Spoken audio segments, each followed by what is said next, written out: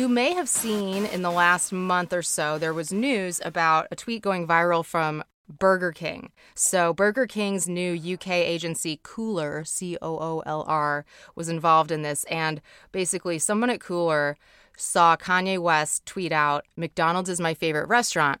And then from the BK UK account, he retweeted it and added 3 words. It was, quote tweet, add words, explains a lot.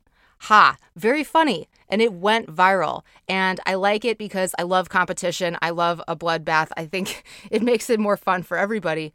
But there's nothing about this that's so monumental or groundbreaking or that creative. It was a lucky break, and you should be doing creative, fun, real-time marketing like that if you don't have a serious PR crisis on your hands or one waiting to happen. You should have fun with these things.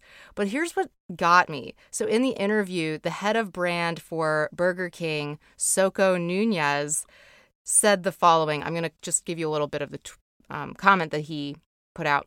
Quote, "We are delighted that our most recent activation has seen such huge engagement on Twitter. As a brand, we strive to constantly push the boundaries of creativity and develop ideas that engage at scale." End quote.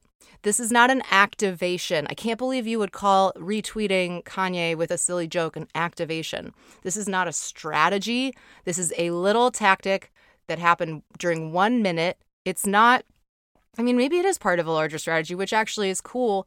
This isn't an activation, though. This is just like with Dunk in the Dark, Oreos, the Super Bowl tweet.